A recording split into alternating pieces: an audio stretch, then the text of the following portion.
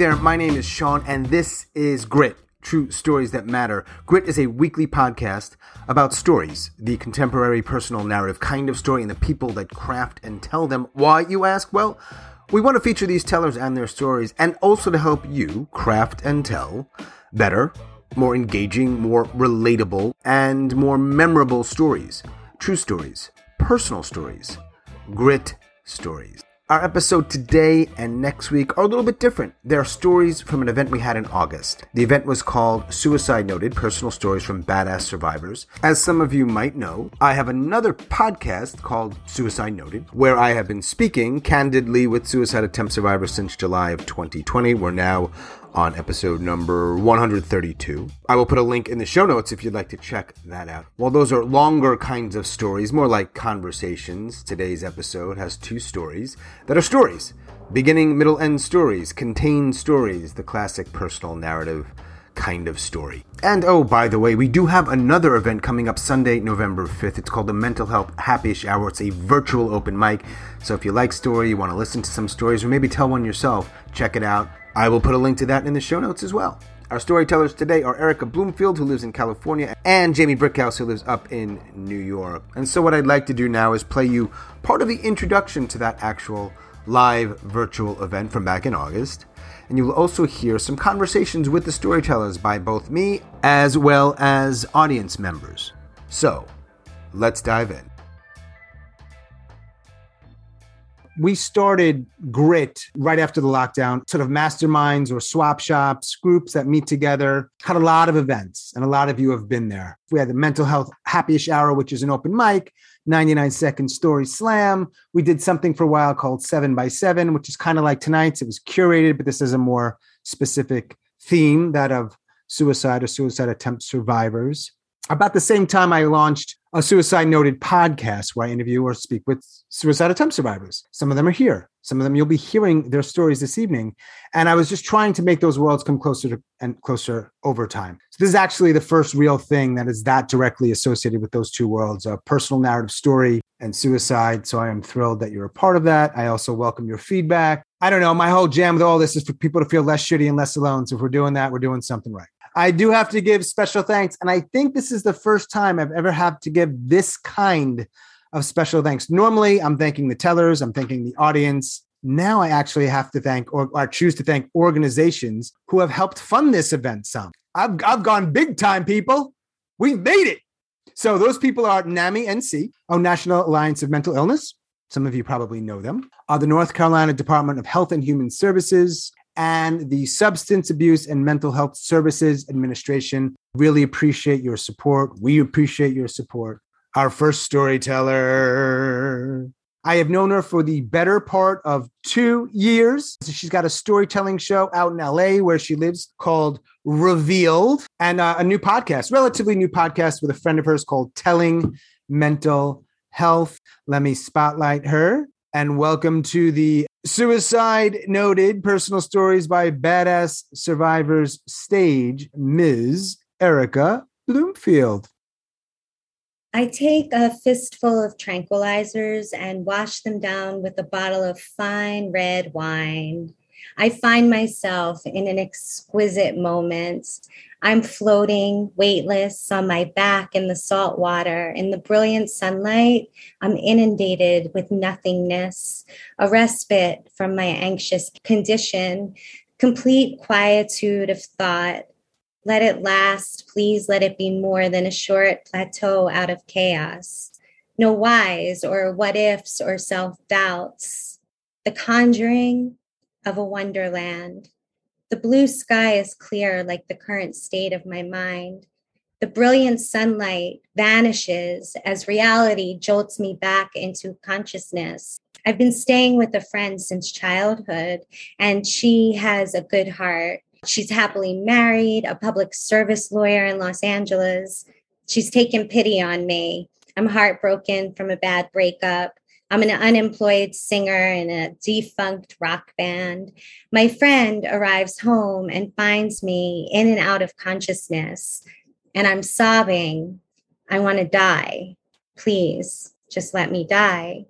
While we're waiting to be seen at the UCLA emergency room, I beg my friend for the tranquilizers. She's put the bottle in her purse to show the doctor. Of course, she refuses. I jump at her and grab her purse and pull out the bottle, pop it open, and the pills fly everywhere. I'm yelling at the orderly guy that he is a fascist for not letting me smoke a cigarette. He rebukes my behavior, and I get a taste of what my future may be, depending on what the doctor decides. I don't think I really want to die, as much as just sleep for a long enough time so that when I wake, my shattered life will be back together again. I am committed to the UCLA mental ward, my condition deemed acute, a danger to myself. I'm put on the side of the ward for the extremely ill. I spend 2 weeks there, and after I move to a recovery home for people with mental illness. It's my night, my turn to meet with the recovery home psychiatrist. I know exactly what I'm going to do to get out of there as soon as possible. I finally understand what the orderly on the ward meant when he said, I had to start playing the sanity game, keep agreeing with everything they say, especially when they say that I have bipolar disorder. The doctor is waiting.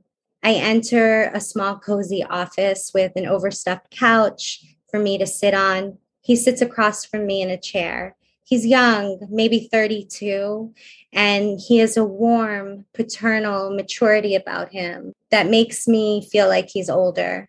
He's nurturing, relaxed, well, professional. He explains, take a step away from what you believe to be true. Question, is this real? Bipolar depression is a powerful force, but with the medications and with reality checks, it is manageable. I want to believe him. Dr. K continues. It may be a lifelong challenge to remain. He pauses thoughtfully. I interject. Sane? He laughs. He's honest. I like that. He says, well, yes, but I was going to say, stay stable. What does stable even look like, I wonder?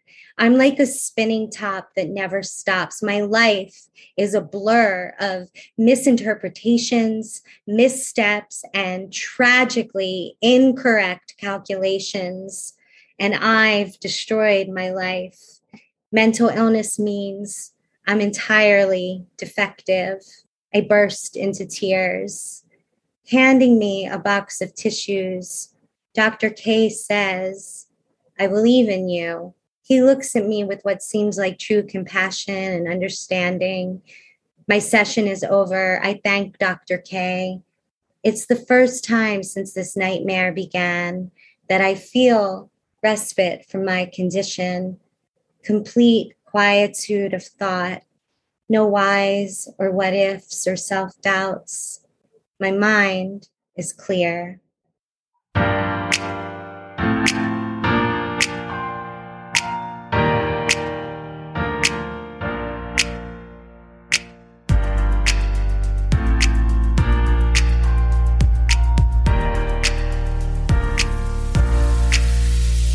Thanks, Erica. I always appreciate people crafting these kinds of stories. They're hard, not just emotionally, like the craft of it is hard. And then telling it to people, some you know, some you don't know. So I'm going to invite the audience right now, everybody, including the other storytellers, to share whatever they'd like in chat. And again, if you have a particular question for Erica, please message her directly. May I ask a question? Sure. Because I imagine after you tell a story like that, it's a little bit like, whoa. I got a good sense of why that doctor was a little different. Perhaps this is an obvious question. It sounds like you've had your fair share of doctors in the mental health space who were not like him. Yes, that's true. I was very lucky. It just turned out it was really wild. He was on my treating team at UCLA. And when I first met him, he said, I don't think you remember me because I was quite out of it. And he like knew my case, and we really connected. And then he continued to treat me pretty much for like 15 years on and off, depending on, mostly steadily. And then I switched health insurance because of my job, whatever. And then I saw a new psychiatrist that was the exact opposite. And it was really unfortunate. I find that it's harder to find someone to connect with. Much easier to find people who suck than the good ones. That goes beyond the mental health space, but yeah, for sure. I know for me, and I'm not going to talk much about me, but yeah, I have, you've heard a story, and some others here have heard a story I share where, I was in the mental health system, the psych unit, for a week or so, and it was really, really hard. But there was one particular person who made a huge difference, and it wasn't a particularly exceptional. I mean, it was exceptional, but if you were just looking at it, you'd say it was rather mundane what he did. But it was very powerful after being treated a certain way for a couple of days. So, Sean, there's some really amazing questions in the chat right now. I see, what does stable even look like? When meeting with Dr. K, does your perspective on that question differ now from when you initially had that conversation? I think that I've come to understand my form of stability, the things that I really have to watch out for. What was really important to me then, which is still really important to me now, is that I had a full artistic life. I had been an actress and a writer, and I sang in a band, and I was always very artsy. And at that time, I felt like I lost everything, and I was never going to find the stability to live that artistic life that was so important to me. And so I feel like my perception of stability, it was hard for me to look at myself as not stable, but my perception of stability now is that I'm doing the best that I can. And some days are better than others. And when I'm feeling destabilized, I'm super grateful for my friends, because that's who's my support system, and for things like this. Okay, so someone asked me, what, if any, advice would you give to someone else struggling with this diagnosis so that they could power through the pain? I would say some people don't want medication, but for me, it was really integral. I know that without the medications to balance my imbalance of chemicals in my brain, I wouldn't be functioning at a high level. So my advice would be, if you're going to go the route of medication, to try as much as possible, because it's really hard. It's so much trial and error. There's side effects. I once heard someone say that psych meds can be like opening up the hood of a car and pouring oil all over, hoping it seeps into the right place. But I know people who found stability on medications. Okay, so someone asked me, do I ever regret still being alive? ooh, that's a Sean type question right there. No, I am very grateful that I'm still alive, because I think about how sad the people who love me would have felt, and how profoundly grateful, because that sometimes it's so dark that doesn't even bring people back. There are times I have like extreme anxiety, like it gets so bad, and that I try not to medicate with anything addictive.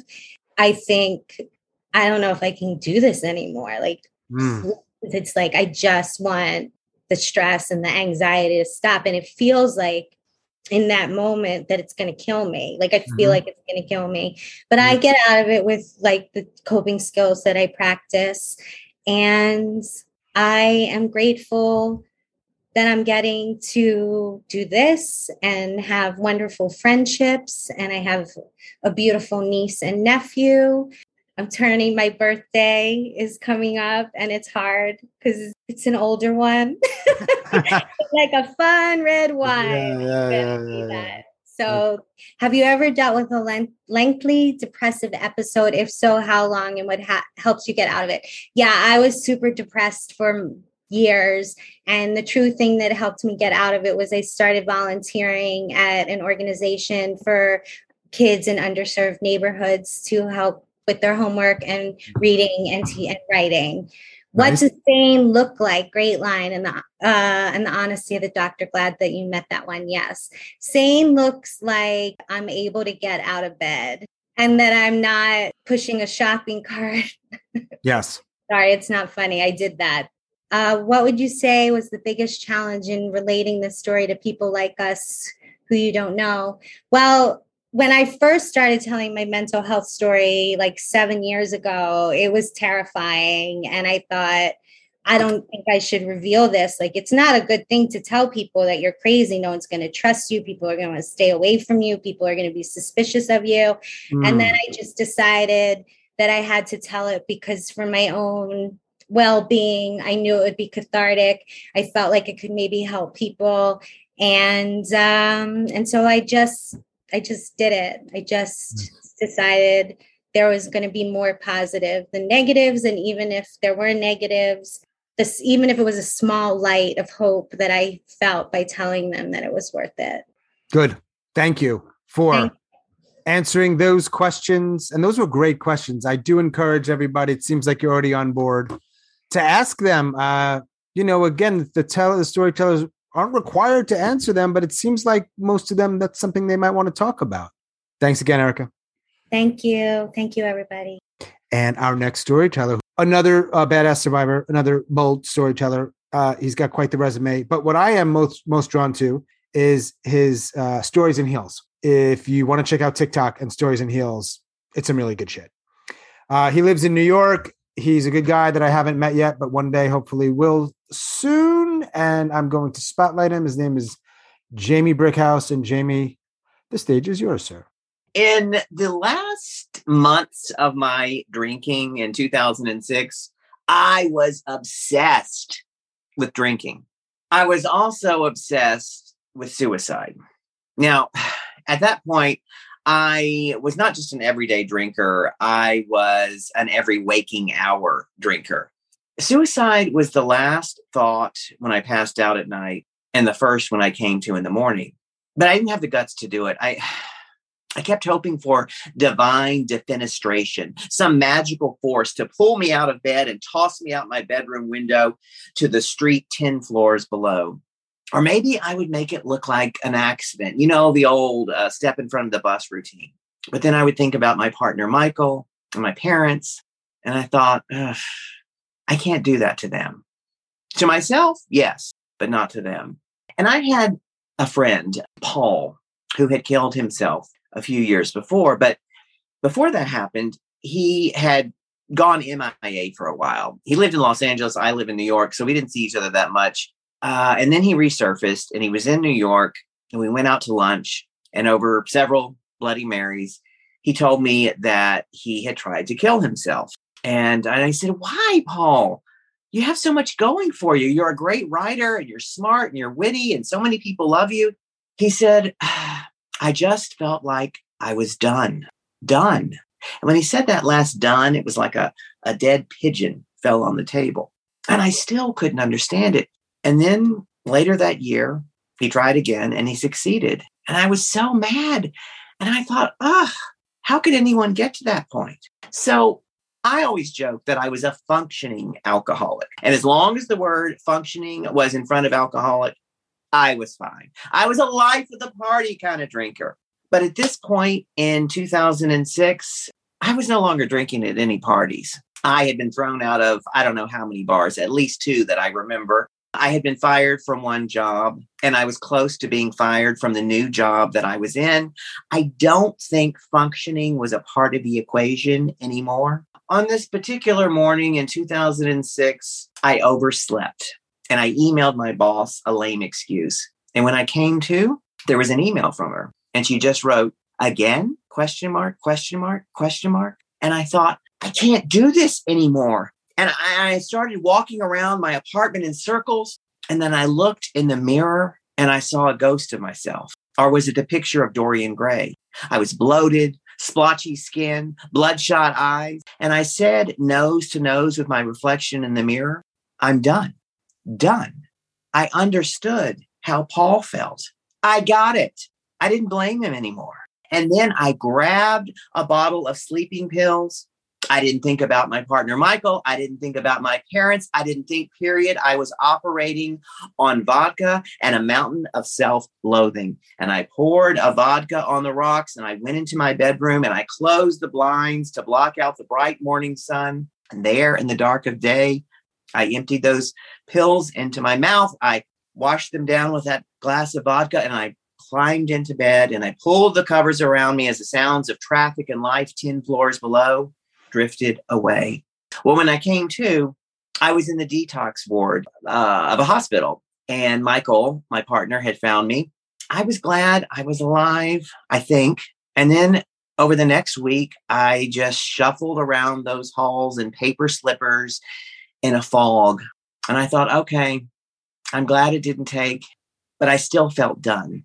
My fantasy of what my life would be next was I was hoping that maybe they would put me away in a nice sanitarium, like one of those sanitariums in old movies. And I would just live out the rest of my days there. I was 38 years old, by the way. And, occasionally a handsome nurse in crisp white linens would come into my room and gently seat me in a wheelchair and wheel me down a gently sloping verdant lawn where I would greet the occasional visitors.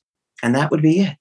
Well, that's not what happened. After that weekend detox, I went away to rehab for 60 days. And slowly I started to get sober. And it took me about 2 years of starts and stops before I finally got the alcohol and the drugs out of my system. And once the alcohol was out of my system, the depression and the suicidal ideation was out of my system. And I started to rebuild a new life for myself. I felt like, I don't know, there was something gnawing at me. I felt like a new house that was built on an old foundation still riddled with termites. The suicide attempt that I told you about wasn't my first. I had tried it one other time, 11 years prior, when I was 27 years old. I don't remember much about that attempt because every time the memory of it would come up, I would just obliterate it, like, those annoying Facebook reminders. But I can tell you this. I was a book publicist and I had organized a very glamorous, chic book party, and the star wattage was blinding. And rather than feeling proud of what, I had accomplished in organizing that party and pulling it off and being happy that I was around all those people, I felt like a nothing. I felt like the hired help. And I felt like because I wasn't pursuing my artistic ambitions, I would never be anywhere near as accomplished as those people there. And I got drunk at the party and I went home and I drank more. And then I remembered I had some painkillers left over from a sprained ankle, which I had gotten because of a drunken fall. And I took them and I went to bed. And I woke up the next morning and I was stunned that I had done that. But I was relieved that nobody knew. I wasn't caught. And I went to work and I didn't tell a living soul. I didn't tell my partner, Michael, and I didn't tell anyone over the ensuing years. And maybe if I told someone, I might have gotten help with my drinking sooner and maybe have not tried it that second time when I came closer. So why tell that story now? Now that I have several years sober, I have a whole new life, writing, I have my business, I'm performing. I'll tell you why. I own that story, so it doesn't own me. And every time I tell that story, it's a promise to myself that I won't make the third time the charm.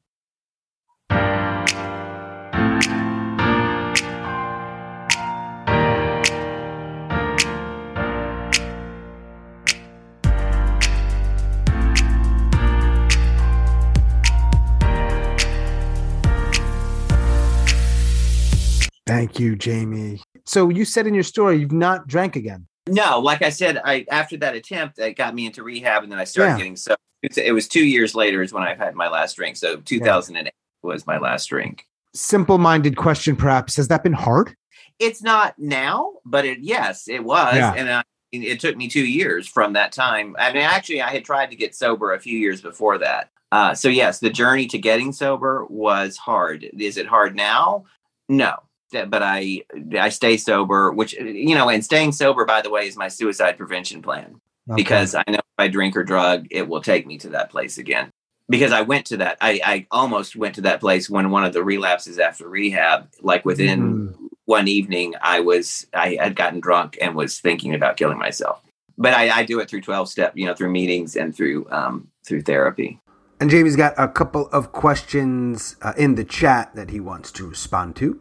Have you ever felt like you've reached a point that you do feel like you can't do that to yourself, not just living for them, but also for your own sake? Or does that line still hold true for you? Oh, yeah, absolutely. These days, I don't want to do that to myself as well as not doing it to them, for sure. This also kind of ties in with being sober. For me, and for a lot of people I know, you can't get sober or stay sober until you want it for yourself. Maybe you can stay sober for somebody else or for a job or for your health or for your looks. But if you're not doing it ultimately for yourself and wanting it for yourself, you rarely are going to do that. But yes, I'm definitely staying alive for myself. I am at that point where it would be first, I couldn't do it to myself, and second, because of what it would do to my family and friends. Did you feel guilty when you woke up in the hospital to your partner? Was he angry with you? What was the first convo with him like? First of all, I felt awful because I was sick from the alcohol. So I felt physically awful and I felt ashamed and I didn't want anyone to know. I mean, like I knew my partner, of course, knew, but I didn't want my mother to know. And that's a whole other story, which I won't get into here. Yes, I did feel guilty. And was he angry with me?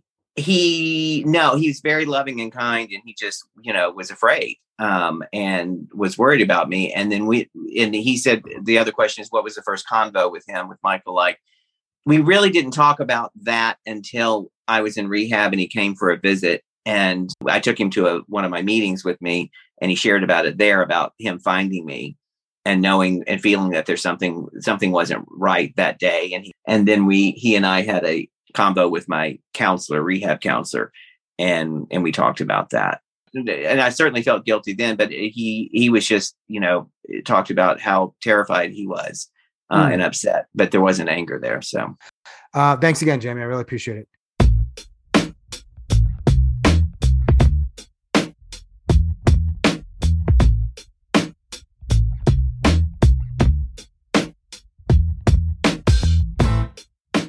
As always, thanks so much for listening and all of your support. Special thanks to Erica and Jamie. Thanks very much for crafting those stories and telling them with us for this first event, Suicide Noted Personal Stories by Badass Survivors. If you are a suicide attempt survivor and you'd like to talk, please reach out.